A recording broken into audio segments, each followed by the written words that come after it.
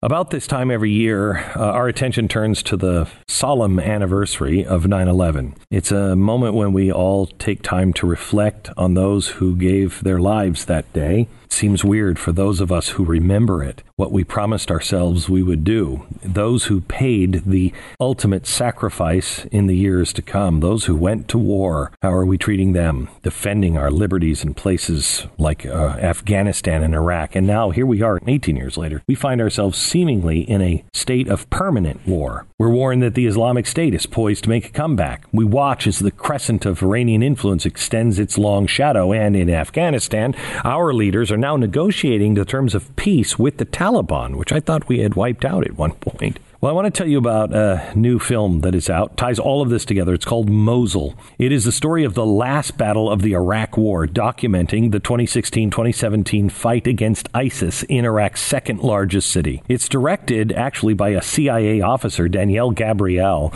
Mosul is the name of this film. It's much more than a war story. It is a journey that will take you up the Tigris River right into the heart of darkness of the ISIS caliphate, revealing an apocalyptic battle against two unyielding enemies, the violent Islamic extremism and the sectarian mistrust and hatred that will remain long after all of the politicians declare victory. It's available now on iTunes or Amazon, Vimeo. Just visit www.mosul-film.com.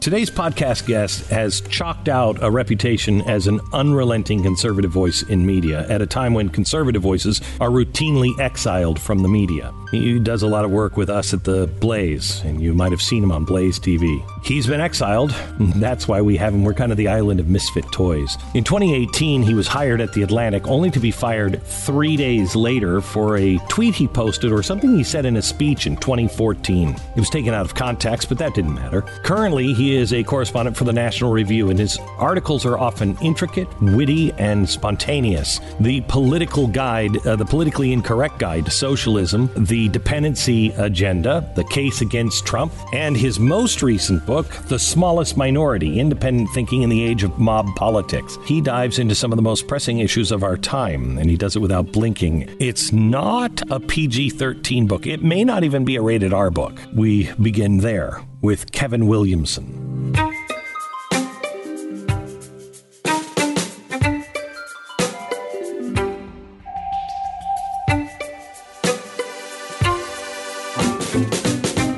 All right, so Kevin, there's so much of this book I'd like to read, okay? But it's a family show. Well, not really, but I'm a family man. This is not a family book. It's not one for the kids. I mean, just in your first chapter, if you've ever been to the monkey house in one of those awful downscale zoos that smell very intensely the way you imagine that Bernie Sanders probably smells faintly, you know what monkeys, these particular monkeys, are like. They, not a family part of this episode. They jerk off, fling poo all over every day, generally using the same hand for both. No, wait, they fling poo all day, generally using the same hand for both, and they don't do a hell of a lot else unless there's McDonald's. All day jerk off, fling poo, jerk off, fling poo, jerk, fling, jerk, fling. Twitter, basically. And after about 300,000 years of atomically modern HSAP, here we are again. Monkeys, albeit monkeys with Wi-Fi. You can try being human beings. You could try a little freedom on for size, see how it fits, see how it feels. But you're not going to. We both know that. Jerk off, fling poo, jerk off, fling poo, jerk, fling, jerk, fling. I hate monkeys, but this is their story. Yes. When you read this, and I'm going to get into some of this, you compare pretty much everybody to monkeys. I got a monkey theme in the book. Yeah. There is a monkey theme. We're going to start off, you mentioned earlier, I first started working in newspapers in India, and I was living in Delhi. And the city's just covered up by monkeys, partly having to do with the fact that there's a temple there. It's a Hanuman temple, and you can't mess with monkeys. And people would bring offerings, the monkeys. And the people who don't know what they're doing, of course, bring bananas and fruit and stuff. But what they really like is McDonald's. And I covered the opening of the first McDonald's, actually, in India, which was a very fun story to work on. And so it's just a scene that's still in my head of these, monkeys eating Happy Meals and pilgrims and stuff, and thinking that's a little bit like modern life in the United States, I think. And we just swing in, grab the food. Yeah, monkeys kind of are the worst. And but occasionally they kill somebody there. They cause problems. Or I was in our office one day there, and it was in a basement, and just the lights flicker for a second, and I hear, eh! And this flaming monkey goes shooting past the window, and it had chewed through the power main apparently, and don't know why it was chewing through the power main, but it caused a electricity outage for about 4.5 hours, as I recall, which is a pain when you're in the newspaper business. It's hard to get much done. Right. So you think that's who we are now? I think that social media doesn't change who we are, it reveals who we are. It's like alcohol. Alcohol doesn't make you a jerk. You are already a jerk. It just took away your inhibitions. And that is confessional, by the way. Yeah, but aren't our inhibitions... I'm happy to say I was a nicer guy when I was drunk. Aren't our inhibitions what make us human in some regard? In the things that we have inside, and we're like, I don't think I should, fling poop and jerk off, fling, jerk. I don't think I should do that. I think our inhibitions are what make us better than human. I think our inhibitions are a gift from God. Right. Individuals are a lot like governments, right? That you want divisions of powers, and you want stops on things. And anything that stops me, especially, but any other person, but I'll take myself as a good example of this. Anything that stops me from doing what exactly I want right then at the moment where it comes into my head is a good thing. Anything that stops that from happening is a good thing. And the structure of social media, psychologically, is that it rewards theatricality and hysteria and invective and stuff, but it does it immediately. And so people have a tendency to just, hit that button, post, get that feedback. And so did you hate me on Fox? You must have hated me on Fox, because that was a lot of theatrics. Yeah. I was on the last episode of your Fox News show. I don't know if you remember this. And what did we talk about? You ended up at the blackboard. Yeah, when Glenn goes to the blackboard, I always kind of wanted to go do something else. But to be honest, I've never watched a Fox News show all the way through. Really? Not one. I've never watched any of those shows all the way through, except for the ones that I've been on all the way through. It's because you just don't watch. You don't watch. I don't watch a lot of television, cable TV especially. Well, I watch Game of Thrones and Breaking Bad and stuff TV. Like that. I don't watch TV news. Yeah. Cable TV news. I don't know. I think it's predictable and useless, and becoming much more so. Yeah, and it doesn't bring out the best in people. Like I knew Chris Hayes a little bit before he had his own show and all that sort of stuff. And TV has just taken 30 points off that guy's IQ. Just the way he presents himself. The book is about tribalism, and cable news is about tribalism. Yeah. It's about, this is our team. Here's how we encourage our team. Here's the cheers for our team. Here's all that stuff. And I think that, and here's especially why the other team is bad. And that's where the real ritual of all this is. This is Old Testament stuff. It's like a scapegoat ritual. It's the ritual and ceremony of hating people in public together. That's what Twitter is really for, and that's what Facebook is really for. And to some extent, cable news and some talk radio is really for that. It's let's abominate the people on the other side together as this communal team-building exercise that gives us a sense that we belong to one another, that we're part of something significant and important, and that we are affirming our values in some sort of proactive way that really matters. That's an illusion. None of this stuff really matters that much. There was this was maybe right around the time when you were first on Fox. There was a poll that I found very heartening where they were asking people about various TV pundits. And it's old enough that Keith Olbermann was on the list. So I remember Keith Olbermann being on the list.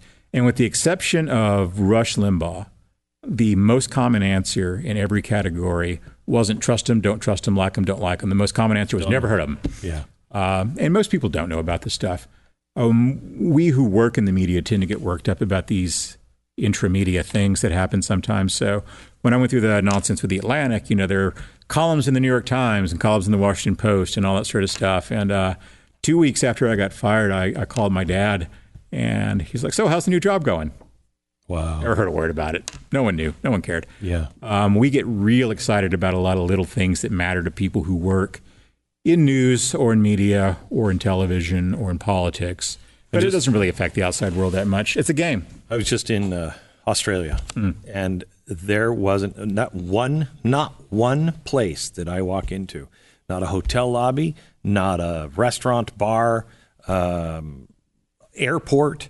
No one had cable news on. That was just kind of playing. Oh yeah, they'd have sport. Apparently, sports and horse racing running all the time in Australia. You'd have sports, but no cable news. Yeah, and while you still have Twitter and Facebook and everything else, there's something to that where we are glued in. When I was over there, I was just minding my own business and doing a charity thing over there, and I came back and I was like, "What's happening?" Because none of it's changed, right? It's the same crap. We get so wound up in it, and I don't know where the balance is on what's important and what's not, what's worth fighting for, and then what's worth leaving alone because I got to live. Yeah.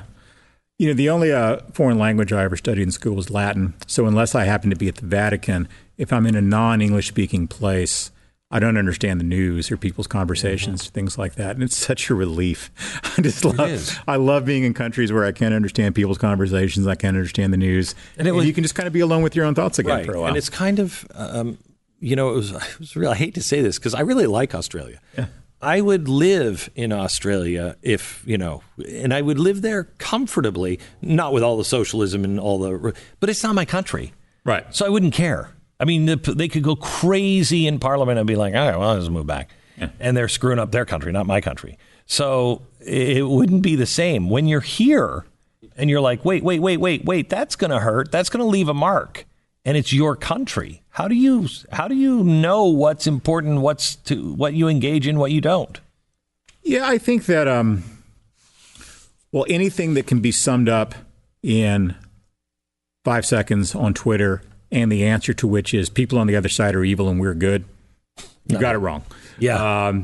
There aren't any real simple answers to things. I have a thing I jokingly call Williamson's first law of politics, which is that everything is simple when you don't know a thing about it. Gerund deleted there. And it's true. Everything is simple when you don't know anything about it. If you get people who are actually subject area experts in something and talk to them about it, nothing's ever simple. Nothing's ever cut and dry. They're always very qualified about their opinions. What's interesting? You get a guy like Paul Krugman. You get Paul Krugman writing or talking about his actual area of academic expertise. Very interesting guy. His New York Times column could be written by a monkey. And it may be for all I know. Back to the monkeys. Back to the monkeys. He's this angry Twitter rage monkey character that he plays in the New York Times. The rumor is he doesn't write his own column. I don't know if that's true or not. I really kind of hope for his sake it's not. I would be less embarrassed for him if he were outsourcing it than if he actually were writing that crap. But the story we want to tell ourselves is that everything that's wrong with the world is that there's someone evil out there who's causing this to happen. It's good guys and bad guys. We're the virtuous ones. The people we don't like are the evil ones, and everything would be fine if it weren't for them. And if you've got a country in which about 40% of the people believe that, about 40% of the other people, and those 40% reciprocate that belief, and 20% of the people are just watching The Bachelor or doing whatever the rest of the people do, you're not going to have a healthy democratic culture in the long term. If you think about a guy like Lincoln, who was in office in a much more difficult time. You think? I think that was actually much more consequential, and Lincoln was the one out lecturing Americans about, we have to be friends. We can't think of each other as enemies. And now we've got President Trump saying, punch that guy in the face and I'll post your bail for you. Hate that. That is not helpful evidence that if evolution is a real thing, it's in species and not in countries. And you have people on both sides. While they decry it on one side, they'll do it on the other side. Sure, of course. Always. That's on both sides. It's on both sides. How did we get here? Is it Twitter and Facebook and all of that got us here? No, I think those things, they reveal things about us and they intensify things because they give us the opportunity to do bad immediately before we stop and think about it. But I think... and then reward you. Yes, and reward you with attention. So that's the economy of social media, right? Is you pay attention to other people and then you go out there and that you hope attention will be paid back to you. I heard an interview on the radio the other day with a woman who's in a band, Sleater Kinney, is that what it's called? It was big back in the 90s or something. The lady from Portlandia was in it. Apparently they're popular. People shake their heads when I can't remember this. Anyway, she was talking about this weird thing of being on social media where you set yourself up on this little stage and then you wait for applause. And for someone who actually is a performer to feel weird about that and to understand that weirdness is one thing, but people who aren't professional performers who still in their everyday lives are basically trying to live psychologically the same way, I think is really very difficult for them and it's bound to be unsatisfying. I think a lot of this has to do with changes in the way we live and work in the last 30, 40 years, where a lot of us move more often, we change employers more often, we delay marriage, we delay parenthood, we don't go to church as much as we used to. So things that used to provide us with relationships and a sense of belonging, status, significance, have either been diminished or for many people taken away entirely. So people go looking for new things to belong to and new sources of identity and meaning. And unfortunately, they've turned to this really dumb form of cowboys and Indians politics on social media. And it's, again, you're right, this is on both sides. It's a conservative thing as well as a progressive thing. It's team red and team blue, screaming at each other and saying, you're evil, you're dumb, you're rotten. And they somehow manage to convince themselves that they're doing something other than playing a game, but they're really just playing a role-playing game. That's why things like Antifa are a problem. I think anytime you've got ordinary political violence happening in a city like Portland, it's a problem. But in a sense, groups like Antifa and groups like the Proud Boys or whatever their opposite number is on the right these days are really just playing a game with one another. They're not really engaged in serious politics. They're not really in pursuit of real political power. They're LARPing. They've got this role-playing game that they've taken into the public square in places like Berkeley and Washington and some other places. And they're essentially playing a game. It's a game in which people actually get hurt and killed sometimes, but they're essentially playing a game because they're bored and they're lonely and they're alienated and they don't know what to do with their lives. I don't think the SA was playing a game. No, I think they were a lot more serious. I think that, and that's the difference really, is that... they were not so bright. No, they weren't bright necessarily. I think that, with the National Socialists, you had more of a coherent ideology. You had an actual social crisis that was going on, which always helps demagogues. We don't have an actual social crisis, so we're constantly inventing one. Trump is Hitler. Mm-hmm. Bernie Sanders is Stalin. Mm-hmm. None of these things are true. The country is, 2 tweets away from the Holocaust or 1 election away from losing the Republic. I don't think those things are true. You don't? No, I don't think so. I think that we tell ourselves that story. I think that, having elected Hillary Clinton in 2016 or electing Elizabeth Warren in 2020 will do a great deal of damage to the country. I think so, but I think the country is resilient and can withstand a lot. And we made it through the Civil War and the Great Depression, a lot of other stuff, and we'll make it through these things too. I think we have these big watershed moments, though. I do too. I just don't think this is one of them. All right, so let's talk about it for a second. Yeah. 9/11, watershed moment. Changed us. The Patriot Act was sitting on a dusty shelf, already written. That happened. Let's take some control. TARP. Bush actually saying, Mr. President, you're either going to be remembered as Hoover or you're going to be remembered as FDR. All of them would say FDR. Right. He did. I gotta, what was he say? I gotta violate the free market to save the free market. That's crazy talk. Yes, it is. And that changed us. Barack Obama, healthcare, changed us. And we're getting to a point now to where there's almost, we're driving a truck or a classic car, and we're driving it like it's a brand new Porsche. You know what I mean? Yes. And it doesn't handle real well in corners. It's not meant to go this fast. It's, it's got all these different things. Yeah.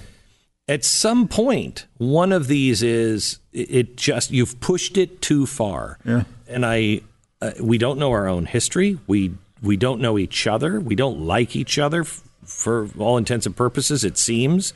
When and if the economy goes down, you have wolves licking their chops saying free market doesn't work.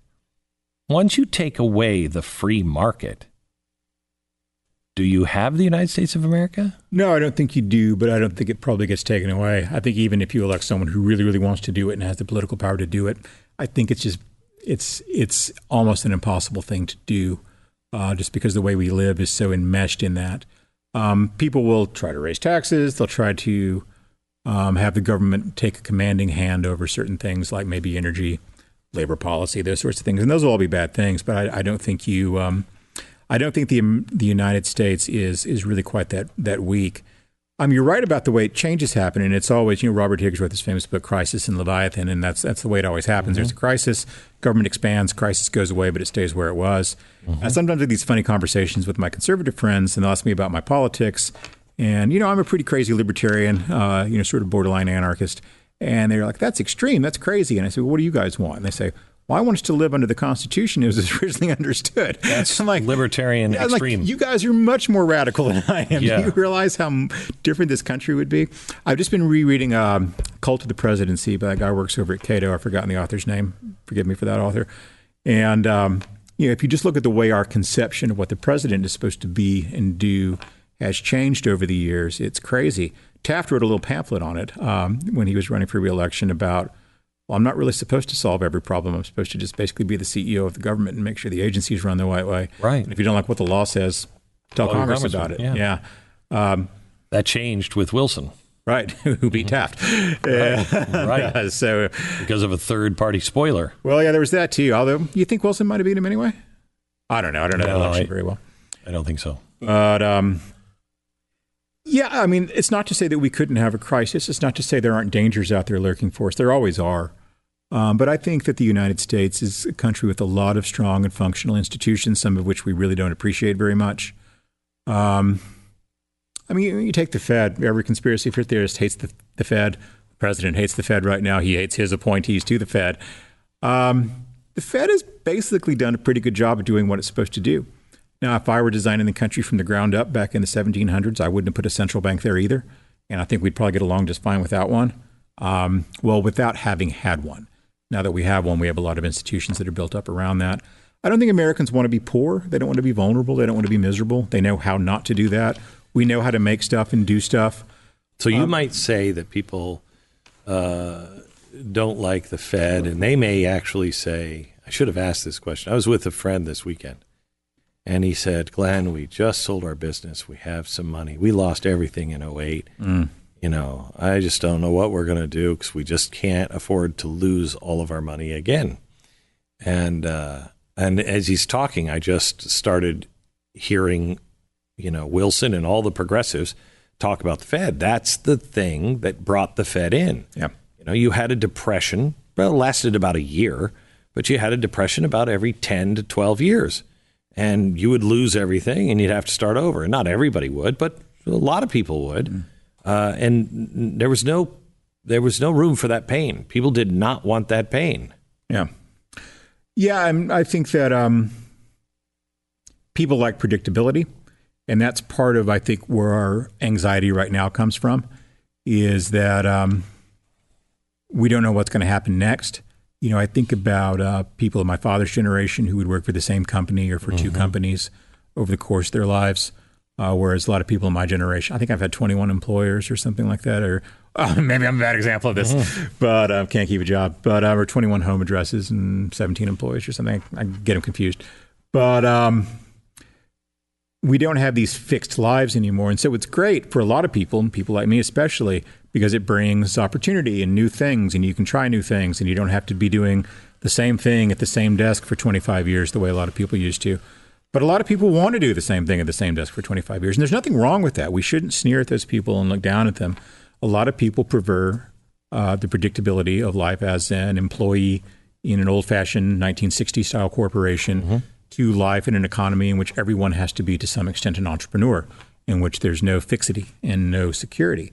And I think that is part of where this anxiety and hysteria And also this desire for autocracy comes from, because people are looking at the government saying, be my father, be my father, be my chieftain, be my God, solve my problems. I will give you my allegiance if you'll just make sure that I've got a roof over my head and that my health care is taken care of, my kids are educated. So how do you bring America back to where it was? Well, was when? When we were... And do we want to? I mean, some things we'd like to bring back, like, there were some aspects of, like, I'm an Eisenhower guy, right? I'm sort of philosophically a radical, but politically I'm pretty moderate. I like consensus and bipartisanship and that stuff because I think that's where stability comes from. Right. And I think instability is the most dangerous thing in a country that has democratic institutions. We are so successful because we had cheap energy and stability. Yeah. And, rule of law, basic things like that, secure property rights. Yeah. All the things that go along with that, or that brings stability. There are a lot of things about that era that I like, a lot of things that obviously we wouldn't like that we'd want to change. But it's not one of those things where you get to pick things you like and then leave behind the things you don't. Mm-hmm. So everyone who complains about globalization likes globalization. We like having access to things from all over the world at better prices. I always point out there's a wonderful passage in The Count of Monte Cristo, which is one of my favorite novels. And the Count, who is this, richest man in Paris, and he always does these whimsical things. He has a dinner party at which he serves two different kinds of fish. And this is a huge thing. Everyone is just stunned and awed by this display of wealth and ingenuity of having two kinds of fish. Now you walk into a Walmart, and the poorest people in America can go choose from 70 kinds of fish, and we don't think twice about it. But even you read books like, you read Stephen King's The Stand, which was written, I guess it's published in 1980, written in 1978 and 1979. There's a guy who's going home to visit his mother in the Bronx, and he's a rock star. Mm-hmm. He's made all this money, and his mom cleans houses, and she doesn't have very much money. And he goes back home, and he finds that she's bought 2 pounds of butter because she's going to cook for him, because that's what mothers do when their sons come to visit. And he thinks to himself, how did she ever get the money to do that? This was during my lifetime. I'm not an ancient man. And so our quality of life has changed just radically over where it was in the 1960s, 70s, to say nothing, nothing of the 1950s. If the American people were asked to go back to the economy where everybody had a job and these factories are pumping people out, right? Yeah. Oh, man. You talk about that in your book. I do, yeah. And people talk about wanting that because they want the stability, but they don't want the standard of living that goes with it. So they want to get all the dynamism and quality of life that comes with having globalization, the other institutions that we have now and the other economic practices we have now, but they don't want to pay the price that goes with it. So they've essentially become, as I always say, we're the spoiled children of history. We're the richest, freest, happiest, best off people in the world, and we are miserable. We've never been unhappier. We think that, it's always 1939 here. The Great Depression is going on and there are Nazis somewhere. And that's not really the case. That's not how we live. But there have been changes that have gone along with that are not universally welcome, that do make people's lives less stable, less predictable, and more stressful. And I think that is really the basic source of our political discontent right now. I write about this a lot for National Review, that when conservatives look at members of the electorate who don't tend to go along with us on stuff, single women, African Americans, immigrants, if you look at them, these are groups of people who tend to be risk averse, and who often have good reasons to be risk averse. The market economy has not always been good to African Americans, not when you're being bought and sold in the market economy. And this was not 1,000 years ago. And, the Civil Rights Act of 1964 was not 500 years ago. It was not that long ago. There's reason for people to be risk averse. And we look at their preference for big government programs as being personal corruption. It's being, you're lazy, you want welfare benefits, and you're being bought your vote's being bought by the Democrats. We have this stupid plantation talk that people use as though it's impossible that black Americans just simply prefer the policies of the Democratic Party and maybe have good reasons for doing so. So we're out there talking about the free market and entrepreneurship and dynamism for people who don't want those things, who are afraid of them, who don't like what they brought. And we need to make our argument in the context, I think, of that risk aversion of here's what you stand to lose, first of all, which is your 21st century quality of life and your standard of living, which is very important to you. Do you know where it comes from? Do you know how these things happen? And then people need to understand the trade-offs between these things.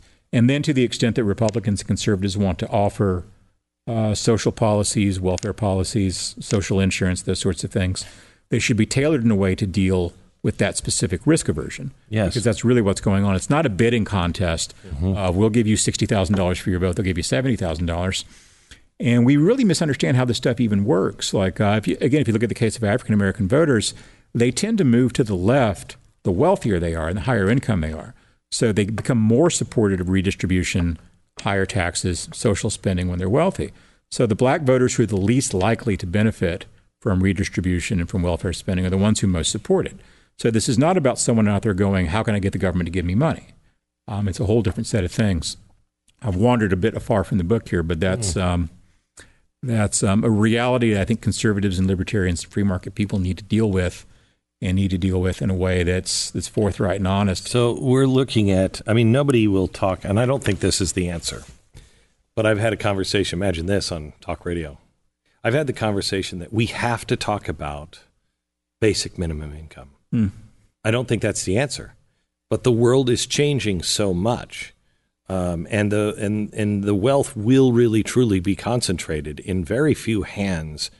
If the Amazons and the Googles and everything else actually do block people through algorithms or through government regulation, and we have a situation to where we could be in trouble only because people have to go out and find something new and different.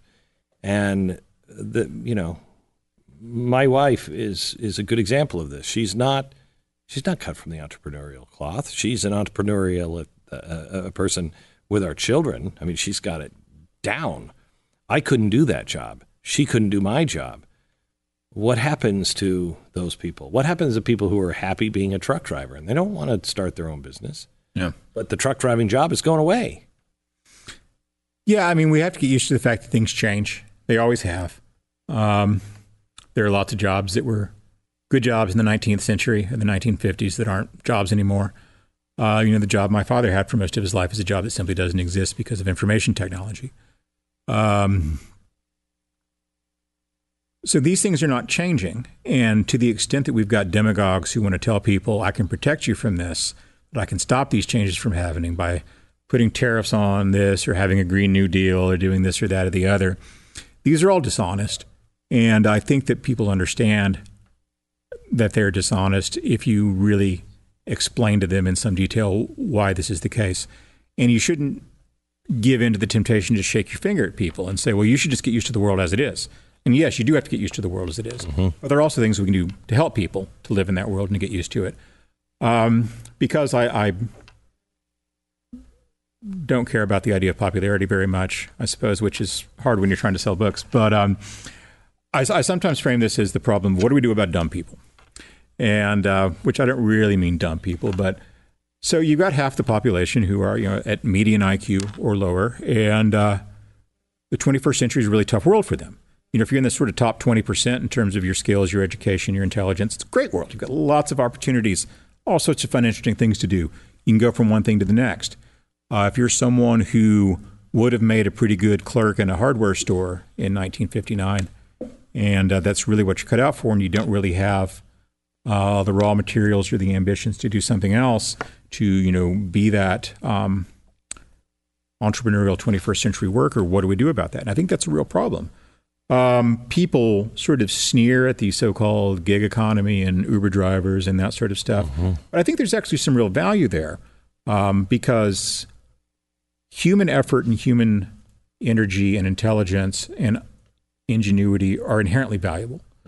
So the nice thing about being in a society in which a lot of people have a lot of disposable income and a desire for more time on their hands is they can consume more services. And my colleague Michael Brendan Doherty sort of sneers about this sometimes. And, well, why is our economy only creating jobs, detailing cars and, things like that? And I thought, the guy who details my car drives a Mercedes. He's got a really good business. I have friends who are in the lawn care business who make, healthy six-figure incomes. Now, not everyone's going to do that, but some people are.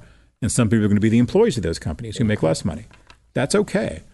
I'm not a big supporter of the basic income. I don't think it's a great idea for a lot of reasons.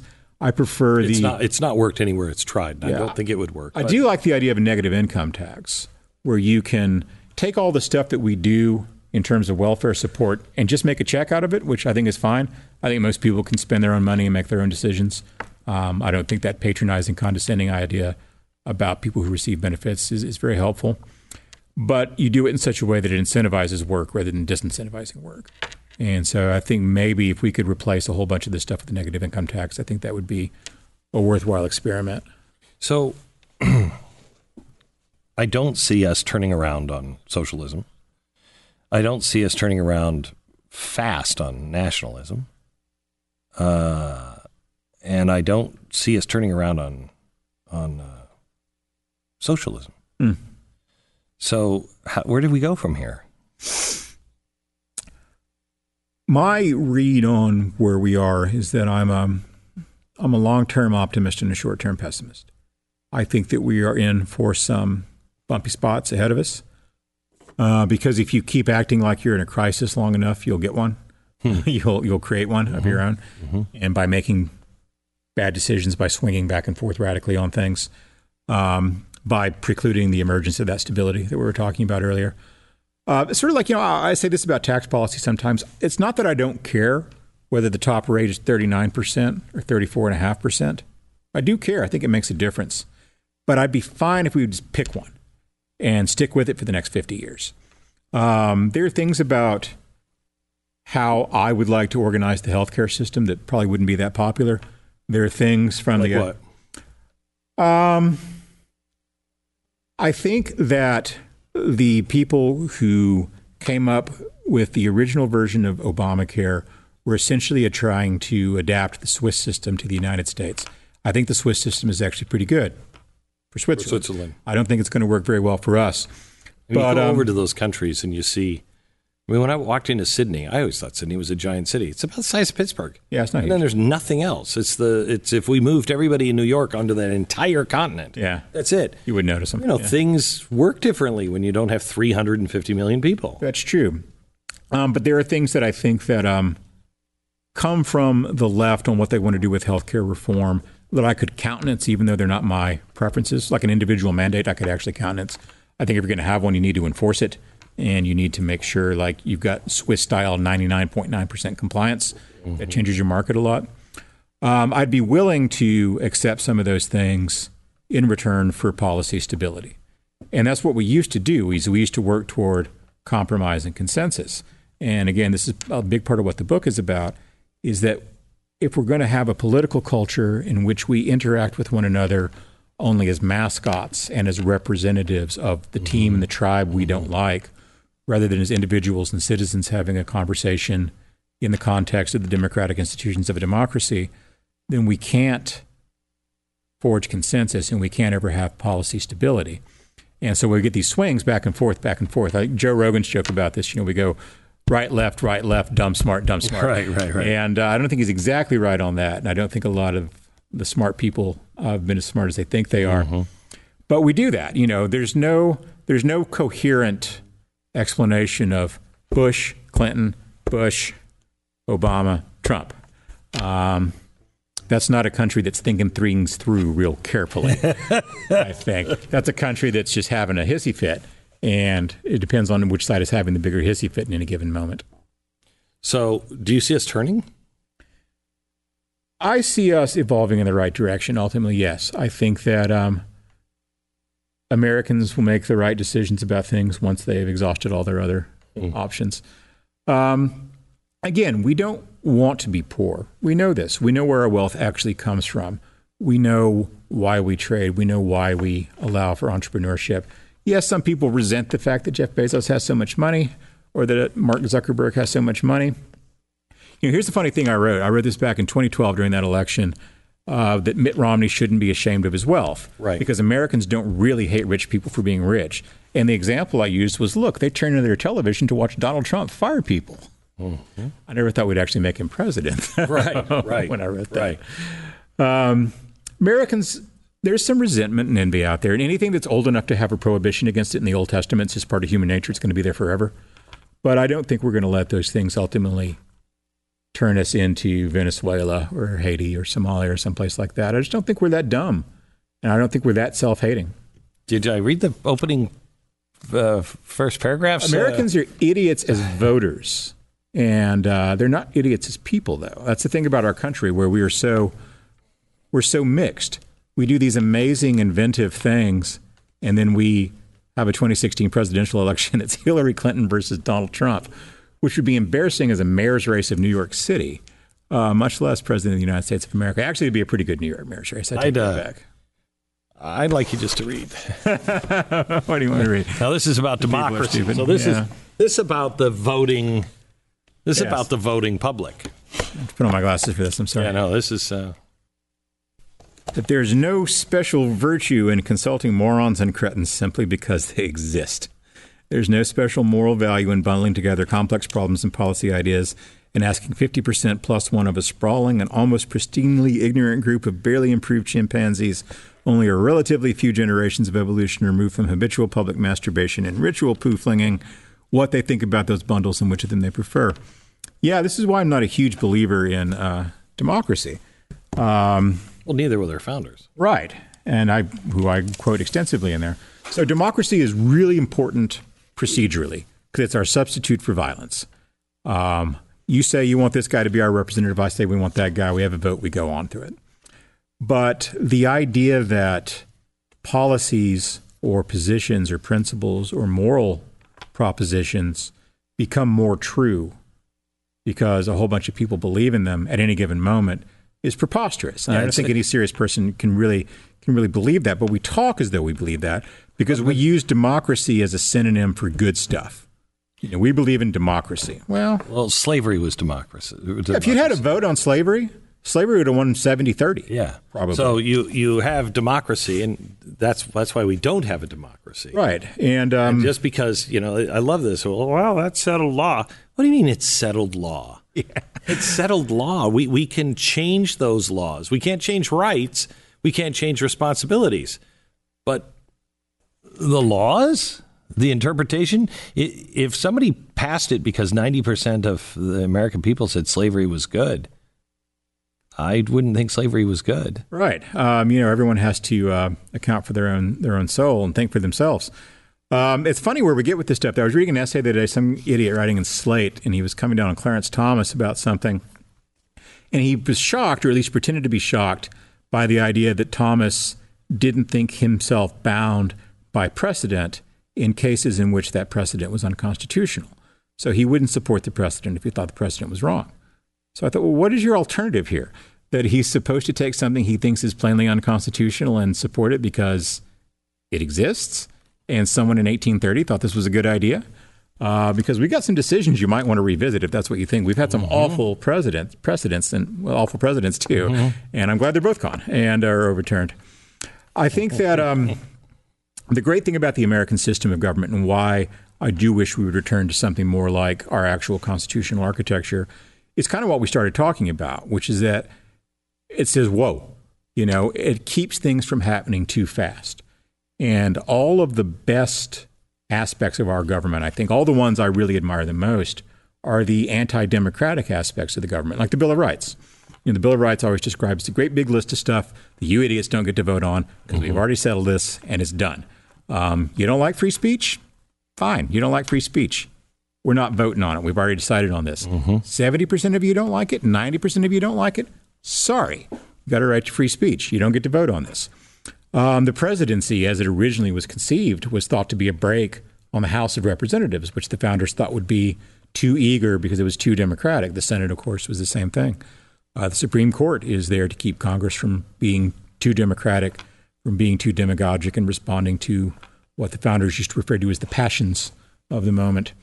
And not only our constitutional architecture, but also our political culture, and I think our culture more broadly, would do well to return to some of that wisdom and to learn some of those lessons. If what's worse about Twitter, and I don't exempt myself, by the way, from any of this. Social media never brought out the best in me. It certainly doesn't bring out the best in most people, I think, is the immediacy of it. Our world would be completely different if we all just shut it off. Yeah, and not any worse. I haven't used any social media in a couple of years now. And I don't find that I miss it.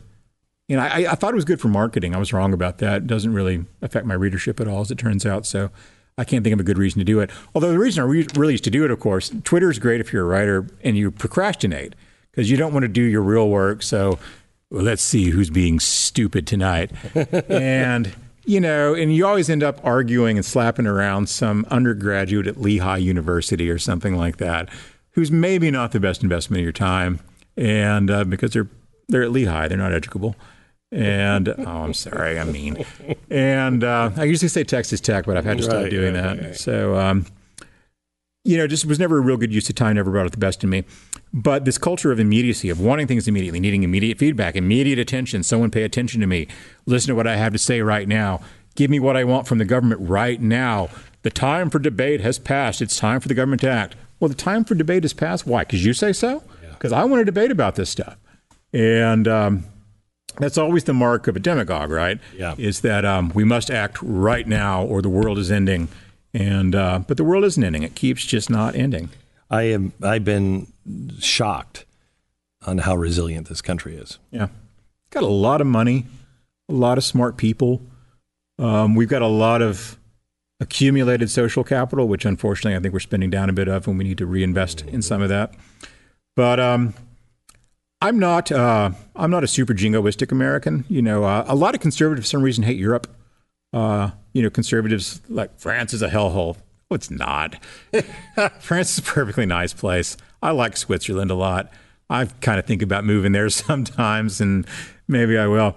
But it is true that when you travel, and especially if you do business abroad, that you come to appreciate certain things about the United States you do. Oh, yeah. Like I heard not a super left wing, but a pretty up and down the line progressive Silicon Valley executive year and a half or so ago, who just sounds like Milton Friedman. You can talk about doing business in Germany. He's like, thank God for the United States. It's the only place we can do business. So hard abroad, the taxes are nuts and the regulation is nuts. And we tend to think we have a pessimism bias. We always notice all the worst stuff. And because we're spoiled. Well, because we're spoiled, yeah. I think that's a big part of it. And we undervalue the good things. And again, this is something I think conservatives especially really need to work on, because conservatives hate a lot of the stuff that's successful about America. We hate Silicon Valley. We hate Hollywood. We hate Wall Street. We hate the university system. There's criticisms being made of all those things, but they're also really, really valuable institutions that we should show a little love for from time to time. I don't think I hate any of those things. Maybe not you. Read my mail. Read your mail. You got someone to read. When you read the mail, you get more optimistic or less optimistic? Oh, I get less optimistic when I read the mail, obviously. But you never read the comments and read the mail. Although often you'll get some interesting, intelligent commentary from people too. It's not as though we're in some Hieronymus Bosch painting or something like that. That's not the actual country.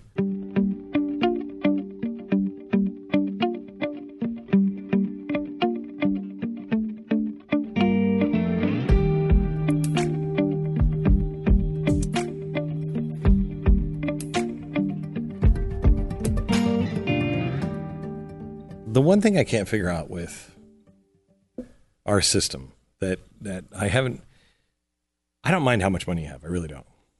I don't care. You made it legally. You made it ethically. Fine. Didn't do anything wrong. You're guilty after you're innocent, and then you're proven guilty. So I have no problem with business and et cetera, et cetera. However, I have tried to figure out, the robber barons were not the robber barons, but they also had, not enough Hank Rearden in them. Sure. And every time I look at the system, I think, okay, there's a few things going on. One, it's globalist and distorted capitalism. And when I say globalist, what I mean is people are worrying about their jobs. They're seeing their hometown, the white picket fence. Everybody's moving away because there's no jobs there. They're told, well, you're going to have to move someplace else. Well, I don't want to leave my little town. I like my little town, and so they're feeling disfranchised, and nobody's listening to them, et cetera, et cetera. And then they're being told that they're a racist, or they're a Nazi or or whatever. So that there's that disenfranchisement that they're trying to get through. Then they're worried with globalization. They're worried about just having a job. They're not. Most are living paycheck to paycheck or pretty close to paycheck to paycheck, and they're worried about their job. They're worried about their heritage. They're worried about their town. They're worried about their kids. What happens when you have the robber barons coming in? They made things great. They created a lot of jobs. But once you get to a certain level, you can kick the door behind you closed. You're seeing it with, you saw it with Vanderbilt and the railways. You're seeing it now with Google and Facebook. They're going in for regulation. So the little guy can't compete. That's what I think they're worried about with globalization. I think they're seeing their towns, their heritage being destroyed, the jobs changing. Nobody's really talking to them about what your future is going to be. Nobody's articulating this. Politicians are only saying, I'm going to bring your job back. No, you're not. Yeah. Because those jobs aren't going to exist. They're not going to just exist for Chinese. It's just not going to happen. Yeah. One of the great ironies of our current politics is that the complaint you're talking about is essentially a complaint about corporatism, where you've got a partnership between big business and big government, and each of them trying to use the other for its own advantage. And what's been offered as a cure for that is more corporatism. It's corporatism with us in charge instead of these other SOBs in charge. And that, of course, is not going to work the way people want it to. This is, of course, really the great rebirth of corporatism as a political idea is really one of the characteristics of our time, where you've got people on the left with these crazy Green New Deal things, people on the right saying, well, we're going to have government managed trade, and we're going to have government oversee the technology companies so that they're being patriotic or whatever they're supposed to be. And that's all, of course, nuts, and it's all doomed to failure. And I always just want to tell people, have you flown recently? Do you want the people who organized the TSA to try to run Silicon Valley or banking or anything, or a 2-car parade? What I mean? These people I don't want them running the airports. Yeah. I think ultimately you end up with real market competition reasserting itself over attempts to try to quash it, because it's just very difficult to keep that sort of thing down. And, when you're talking about these guys in Silicon Valley now taking a more open approach to being regulated, you're right. They're worried about competition. And you talk to these guys, and they always say the same thing, that we're not worried about any company you've ever heard of. We're worried about some guy in his garage, because that's who we used to be 30 years ago. We were some guy in the garage, and we know what we did and how we, quote unquote, disrupted things. And that's another funny thing about our times. Everyone loves the word disruption, but everyone actually hates disruption. Hates it. And if you actually are disruptive to an institution, if you are disruptive to your university or to a little magazine that employs you or something like that, that's the one thing that corporations will not actually deal with. And whether it's Google, whether it's Facebook, whether it's the New York Times, whether it's anyone else, an odd period, I think, for that particular reason. But I don't think these guys are ultimately going to be able to control what goes on in the markets, because even if they really, really hold their regulators hostage, and they often can, the power of markets and capital right now is such that the power of states can no longer really adequately control it. And I think that's one of the things that American government's going to have to get used to, is that there are a lot of these businesses that employ a lot of people and generate a lot of wealth that don't have to be in California. They don't have to be in the United States at all. If I were an American tobacco company, why are you incorporated in the United States of America? I'd be in Singapore or someplace like that, someplace that doesn't hate you. And there are a lot of places in the world that like to be home to these companies, and they're going to say, okay, I'm here. And they'd like to be home to the next one too. So Facebook's already out there, but eventually they're going to get a real competitor. They've already got competitors for some aspects of their business. But, in the same way that there was such a thing as MySpace, which no one really remembers, that Facebook just sort of swept away. It's not as though Facebook is the utility company. It's not U.S. Steel.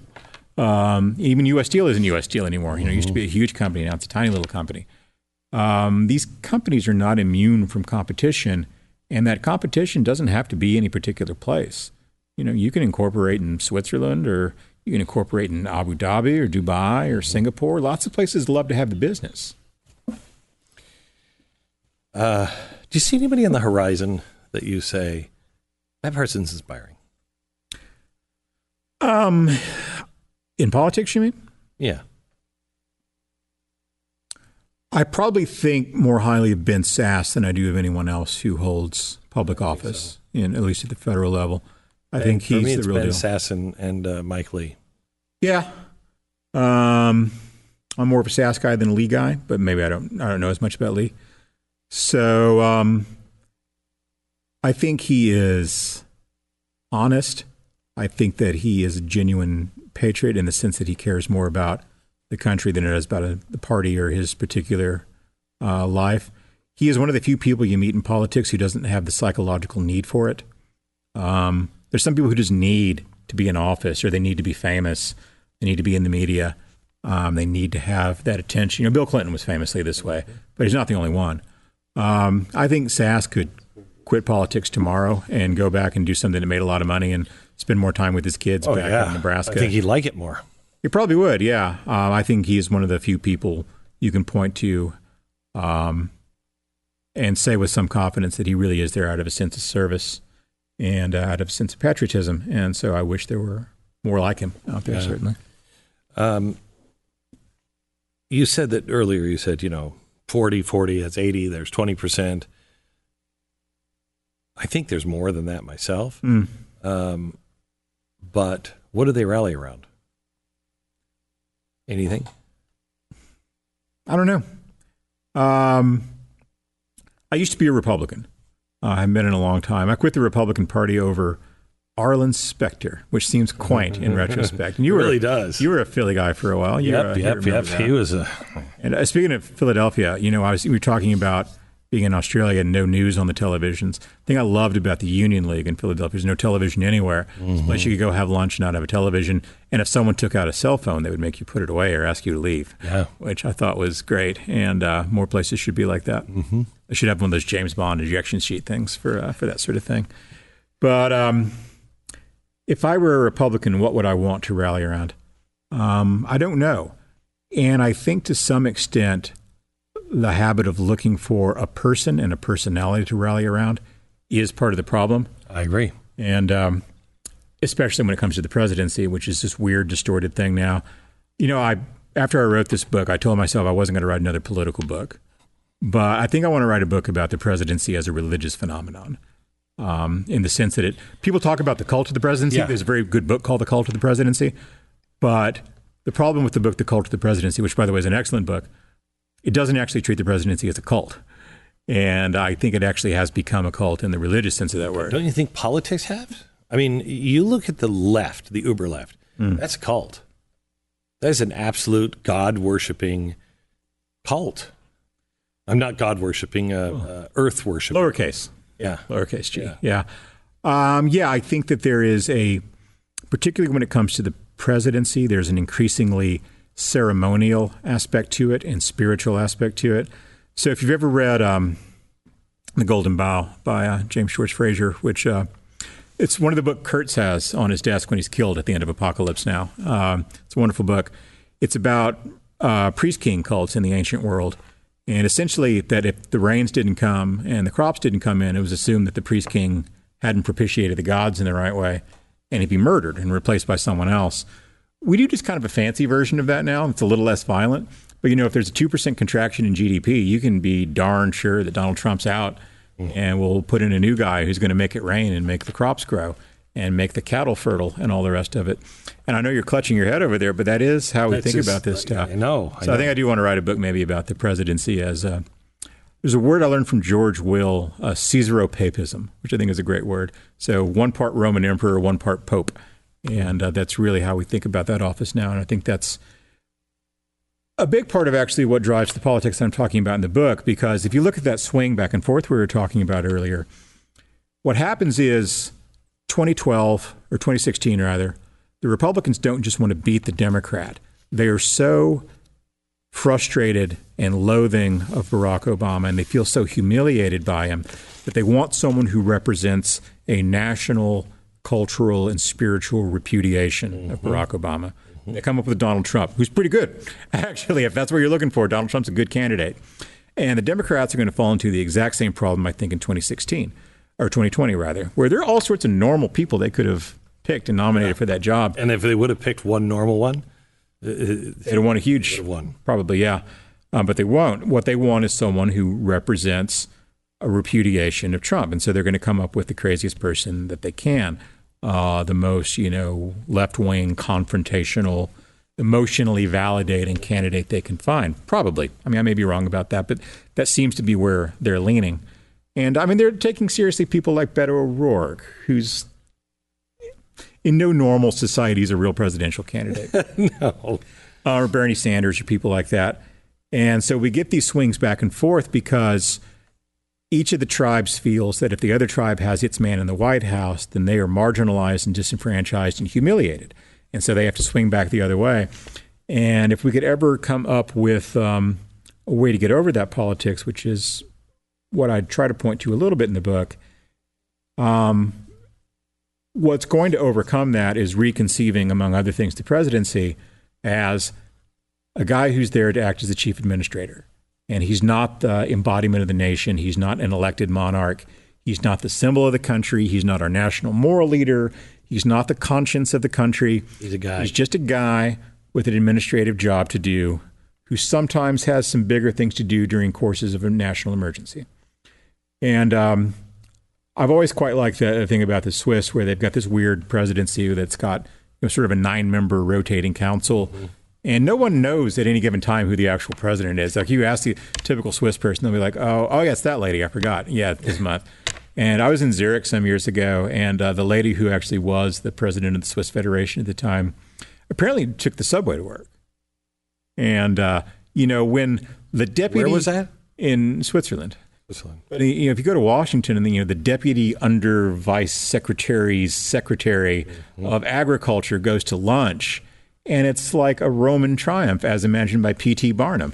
It's like 75 armored cars, and traffic comes to a stop, and everyone stops to look. And Secretary of Agriculture. Nobody cares about the Secretary of Agriculture. He's the guy that we put in the little, well-upholstered hidey hole during the State of the Union because we don't think anyone would bother to murder him. Right.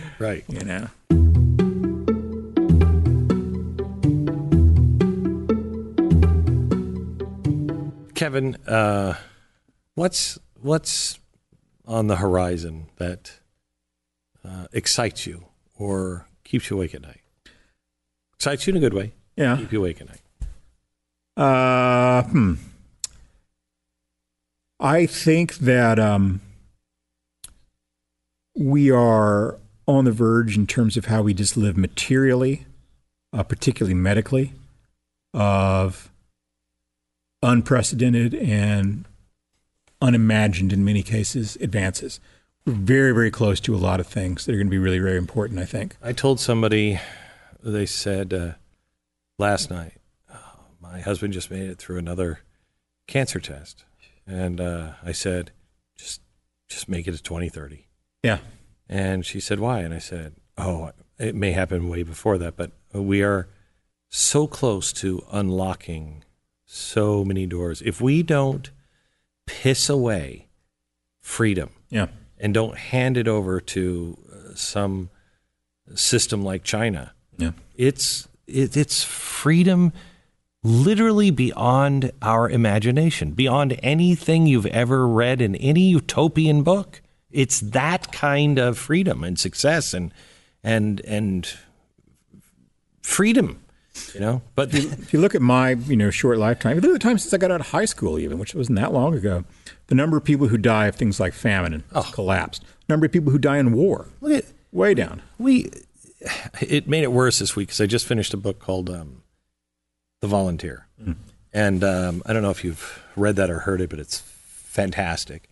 And it's, it's talking about this guy who was in Auschwitz and the typhus. I come in the morning And I look at the front page of the paper, and it says Los Angeles suffering from typhus. Yes. And I'm like, that's like saying, the mayor's got scurvy. Yes. We have seen the mayor of Los Angeles. You could have scurvy. Look at where in the name of progress, we are going backwards so fast. Yeah. Yeah, and that's a disease of affluence, I think. People who get afraid of things like vaccines, you're in a pretty fancy place in life when you're worried about vaccines rather than worried about having your whole country wiped out by something like that. But on that same token, if you look at some of the amazing things that have been done, a bunch of Rotarians not that long ago got together at lunch and said, let's wipe out polio around the world. They're pretty close to it. They've gotten real close, except for a couple of places where they just can't operate, like parts of Pakistan and Afghanistan and the rural parts of Nigeria. Pretty well did it. There's a bunch of guys who sing goofy songs around lunch and, who are, local business leaders in Mayberry and places like that. People, and particularly American people, because we have so many resources at our disposal, can do remarkable things when they set their minds to it. And I think that if more people spent more time doing that sort of thing, they would be a lot more satisfied than screaming at people and calling them Nazis on Twitter, because they would be involved in something that actually was important.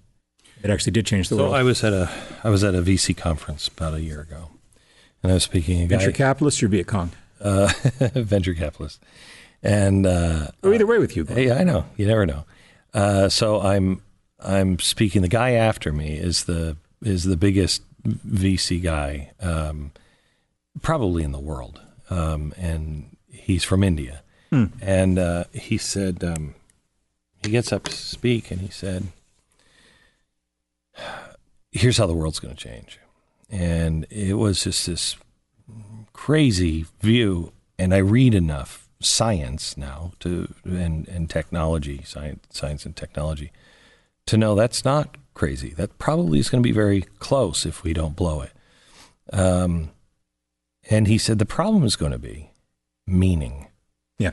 And he said people who have a religion, he said they're going to make the first adaptation. They will be the first adapters because it will free them up to do the things that their faith has taught them, gives them meaning. Go serve. He said those without a service, faith or something, he said, are going to have a real hard time adapting. So when you look at this beautiful utopian world that we, could be headed towards, how do we stop people? Our problems now is we're fat, we are well fed, we don't have a single problem among us. I mean, real problem when you go to the rest of the world. And look at what we're doing. We're just flushing it all down the toilet because we're bored and spoiled. We'll find some problems. You always do. No, I know. What I'm saying is, how do we, when you don't have to work, and you can 3D print anything you want, and it's no big deal, how does that work in the transition? Long-term, maybe. In the transition, how? You just reminded me of a conversation I had 25 years ago with someone in India. And I remember what he said. He said, we're poor, but you are barbarians. And if we had your conception of family life, we would look worse than Somalia. We'd be Lord of the Flies. Now, India was a lot poorer back in the 90s than it is now, but I think that's still true. I'm someone who thinks about things in economic terms a lot, and I think that's an important way to look at things from a public policy point of view. Because you can have all sorts of disputes and conversations when you're well-fed versus when people are hungry and they're going to eat each other. And, you don't want that. So I think that material well-being is not the end-all, be-all of life, obviously, but it's not to be sneezed at either. And I think that, if we continue to work on those things and we continue to press toward what we actually can achieve on that front, there's meaning in that as well, It may very well be that the last person who's ever going to die of cancer has already been born. And that the person who are going to have a whole different world where cancer's like diabetes. It's a pain, but you manage it. And if you do the right things, maybe shortens your life a little bit, but it's not a death sentence. There's a lot of meaning in that. There's meaning in making the world a better place. There's a guy who wrote about it a couple of years ago, and there's also meaning in doing good work. And I think people forget about this. There's a guy I wrote about a couple years ago as a wonderful company in Brooklyn called Cut. And he makes these very, very fancy kitchen knives. And they cost like $3,000 a piece. And you can't buy one. You can't make them fast enough. At least this was true a few years ago. And he was a guy who went and got an MFA and wanted to be a novelist. And went and started writing. Turns out he's not a very good writer.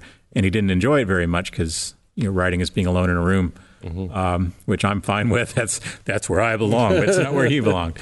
And so he started making knives, and he wasn't very good at it, but he got on YouTube and figured out how to get good at it. And I don't know if he makes a lot of money. I think he probably makes an okay living. But he gets up every day, and he makes something that is one of the best examples of that particular thing that you can get. And I think there is some real value in that. There's a sense of accomplishment in that.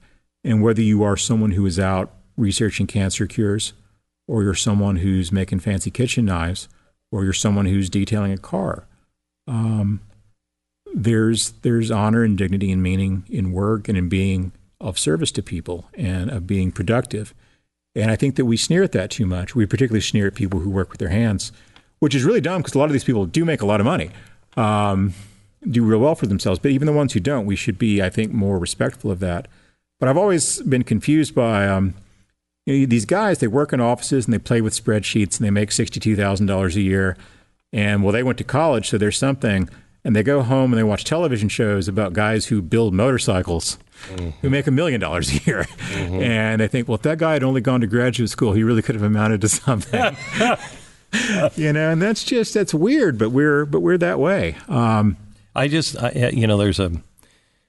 read a story a few years ago about a guy who was a federal attorney. And in Washington, D.C., his mom was so proud. He was the first African-American. He was an African-American family, first one in his family to go to college. His mother had worked and slaved away to be able to pay for it. He went to a good college. He promised her when he was little that, yes, Mom, I'll make something of myself. Yes, ma'am, I'll go to college. Yes, ma'am, I'll be an attorney.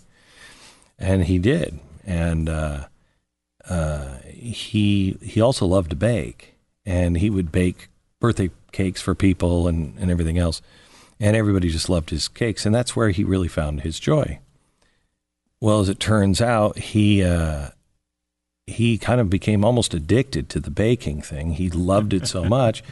And he ended up in the hospital. And he was so torn. He was baking injuries? No. Baking so much all the time. Making cupcakes and cakes for friends and families. And he wasn't sleeping. Okay. And he would have to do his work. He'd work till late, and then he'd cook till, bake until 4 o'clock in the morning. Crazy. And then he'd get up, and he was hospitalized. And the doctor said, you have to choose. You have to choose. Are you going to please your mom and do that responsible job over there? Or are you going to enjoy your life and be a baker? And he opened up a shop called Cake Love and left. And his mom was happy. He was just so afraid of saying it.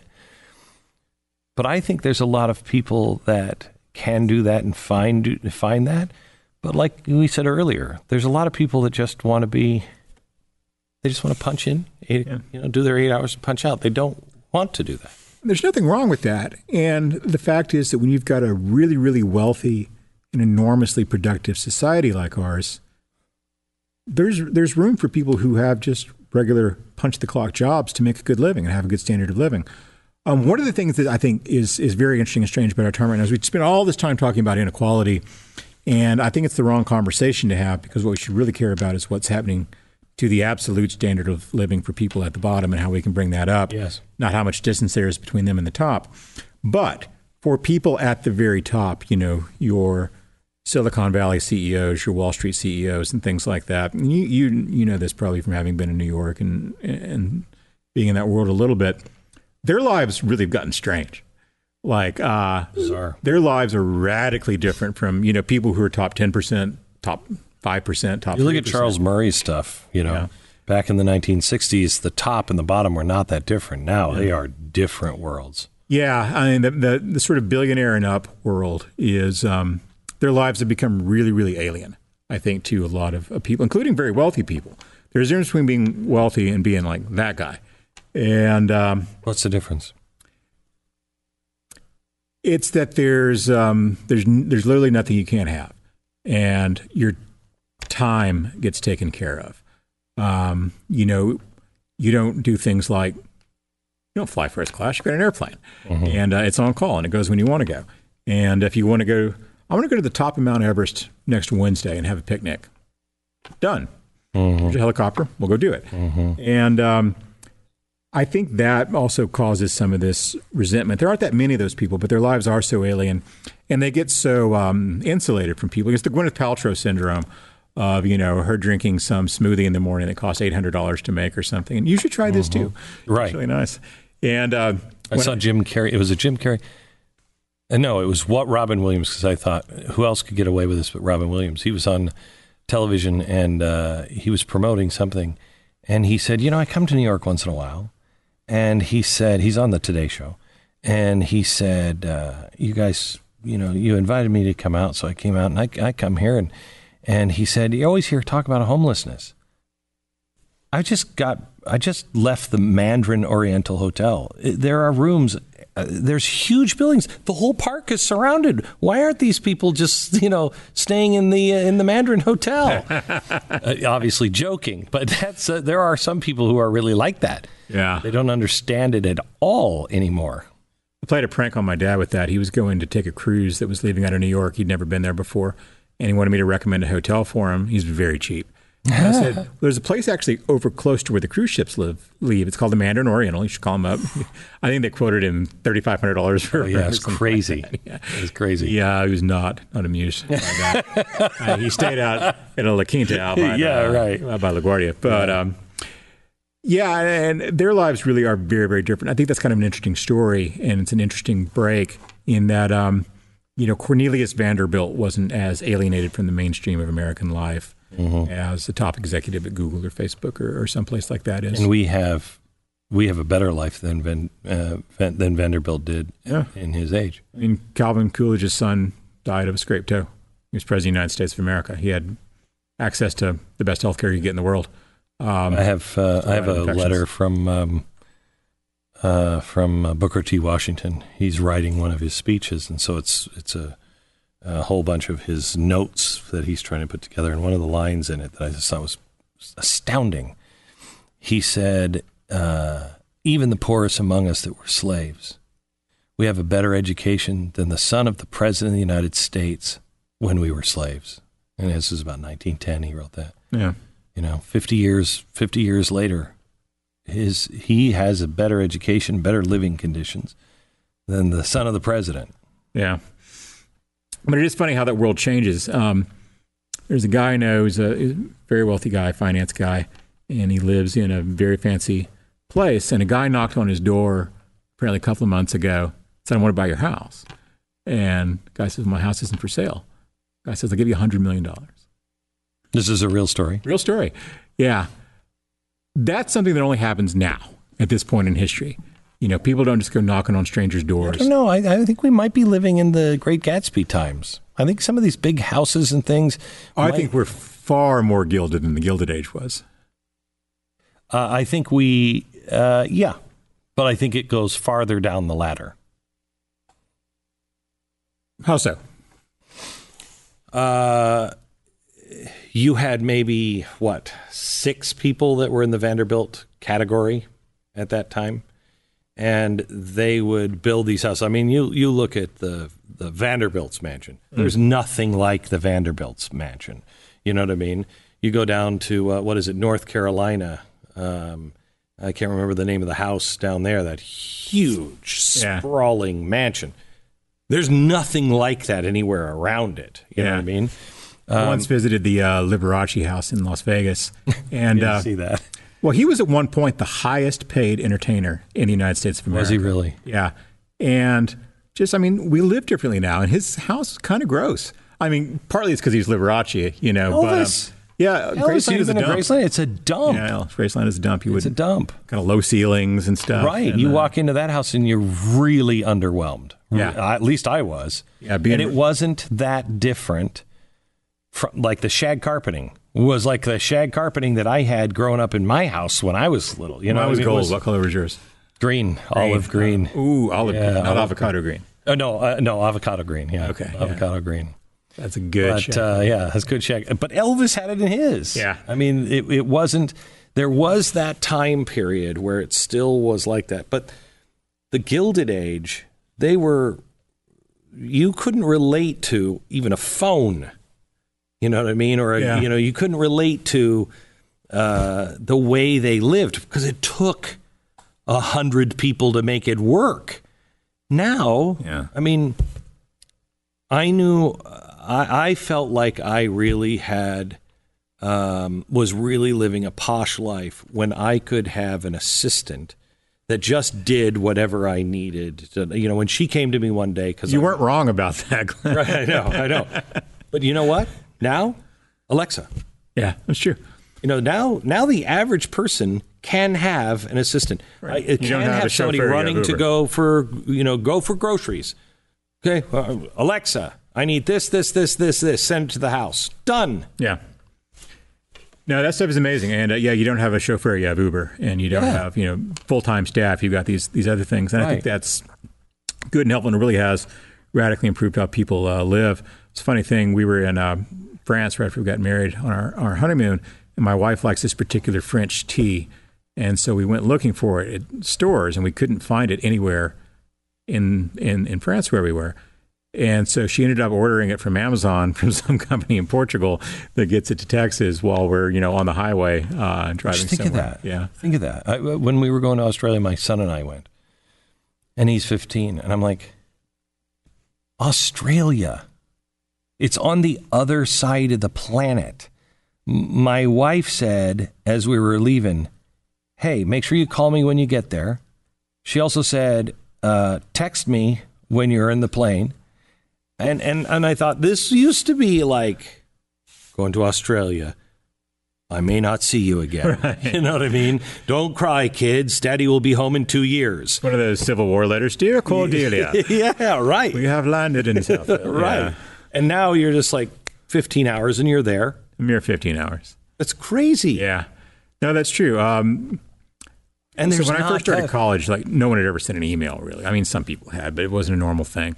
And there wasn't web browsers and things like that, which really makes me feel like an old dinosaur saying that stuff. Are you ready for this? I was on the air late in my radio career saying that's .com, not .dot, but period, .com. Right, yeah. So these things really have changed the way we live. And I think that that weird alienation of the upper class has had an outsized cultural effect. There aren't that many of those people, but the fact that they exist is sort of like if you suddenly discovered that there really were dinosaurs living on an island off the coast of Costa Rica. It'd just be a different conception of what the world is and what it's like. And they just have, I think, very strange lives. But we don't appreciate the material progress that everyone else has gotten because we're just used to it. We're just like, well, of course life gets better at this dizzying pace every year, year after year. But that's not really the case. And it doesn't happen by accident. It's now kind of set in stone to where we're not going to be able, by 2030, you won't be able to keep up with the amazing news. Yeah. You just won't be able to keep up. And we're already seeing it. Every week there's something you're like, there's something that's crazy and you're like, we did what? But there's other things that you're like, wait, China landed on the dark side of the moon? When did that? I didn't even know that. There's crazy stuff that is happening that is remarkable. And the closer we get to the singularity in 2030, you're going to hear cancer's gone, cerebral palsy cured. You can, we'll be telling our grandkids, there are poor children in China who only get to land on the dark side of the moon. It's going to be crazy. There's a story that people who came to adulthood before the automobile became very common, a lot of them learned to drive, but they never really learned to drive well. They never really got used to it. And it was always an effort for them. They just weren't native to it. And every now and then now I walk around and see someone who's 19 typing with their thumbs at 600 miles an hour. Mm-hmm. We're not members of the same species. Yeah, because my thumbs can't do that. And these things are going to get stranger and stranger, I think. In shorter periods of time will become more significant, I think. So people who were born 10 years after me just really never knew a world without the internet. That was just part of their world. People born 20 years after me certainly they are digital natives in a way that we'll never be. So it's interesting to think of what will happen to the people who were born 20 years after them. And some people will be a year or two. They're going to be just radical changes in the world. Well, that's all we have to do is we just need Elon Musk to give us all the uplink, and then we can all understand it and understand it in any language that we want to, because we're all part of the Borg. I like him because he's embraced it. He's like, yeah, I'm a Bond villain. I'm going with it. Is he not like the billionaire that you'd like to be? He's living the life of, he's living the life that I would want to. You know, if you had that kind of money, you'd be like, yeah, and you know what? We're going to Mars. You know, he just does it, and he embraces it, and he doesn't care. He's smart enough, too. Yeah, and that's the reason to have those sorts of resources, right? I mean, because, like, you can buy 600 Ferraris, sure. But, I mean, what's the point? What's the return after the 6th or 7th? Yeah. You know? I mean, I've got 11 at home myself, but 12 would seem like a lot. Yeah. And, but no, I mean, the great thing about that kind of Silicon Valley ethos is that, there's a lot of money to be made, and they like being rich. These guys like being rich. But it's also this, let's do something cool. Let's do something no one's done before. And I think that is just enormously valuable and admirable. I think I don't like what Bill Gates does with all of his money, but he changed the world. He made my life a lot better. I think Steve Jobs was an absolute jerk. He tried to get me fired at Fox. Fine. Did he really? Yeah. But I love Apple products. I love what they've done. I wrote an obituary for him when he died, and people gave him grief for not giving away a lot of money to charity. He changed the world. Yeah, that's what I pointed out at the time. It's like, if you want to look at his good works and what he gave to the world, it's right there. He just happened to make money doing it, so losing money doing it. Right. I think capitalism, when it's done right, is the greatest charity of all. Because if it's done right, you're sitting at home going, what is it that I could make that would make people's life? What do they need? Hayek explained it in exactly that language. The genius of the market is that what it really does is allow us to discover the most valuable ways to serve other people. Yes. And we often, when we talk about capitalism, we emphasize the competitive nature of it because that's Americans. And we're like, it's dog eat dog and all that sort of stuff.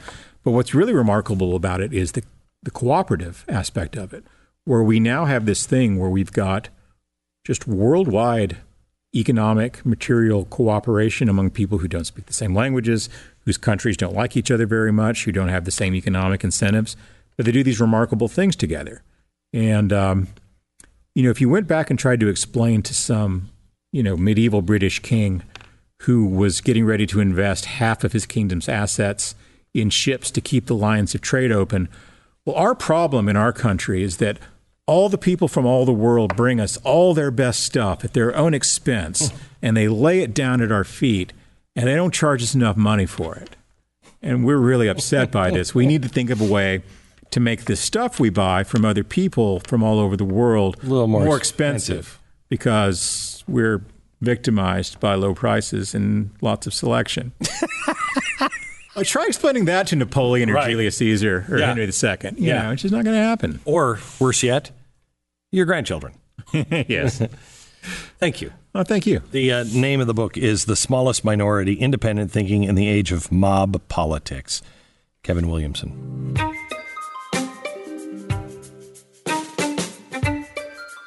Just a reminder, I'd love you to rate and subscribe to the podcast and pass this on to a friend so it can be discovered by other people.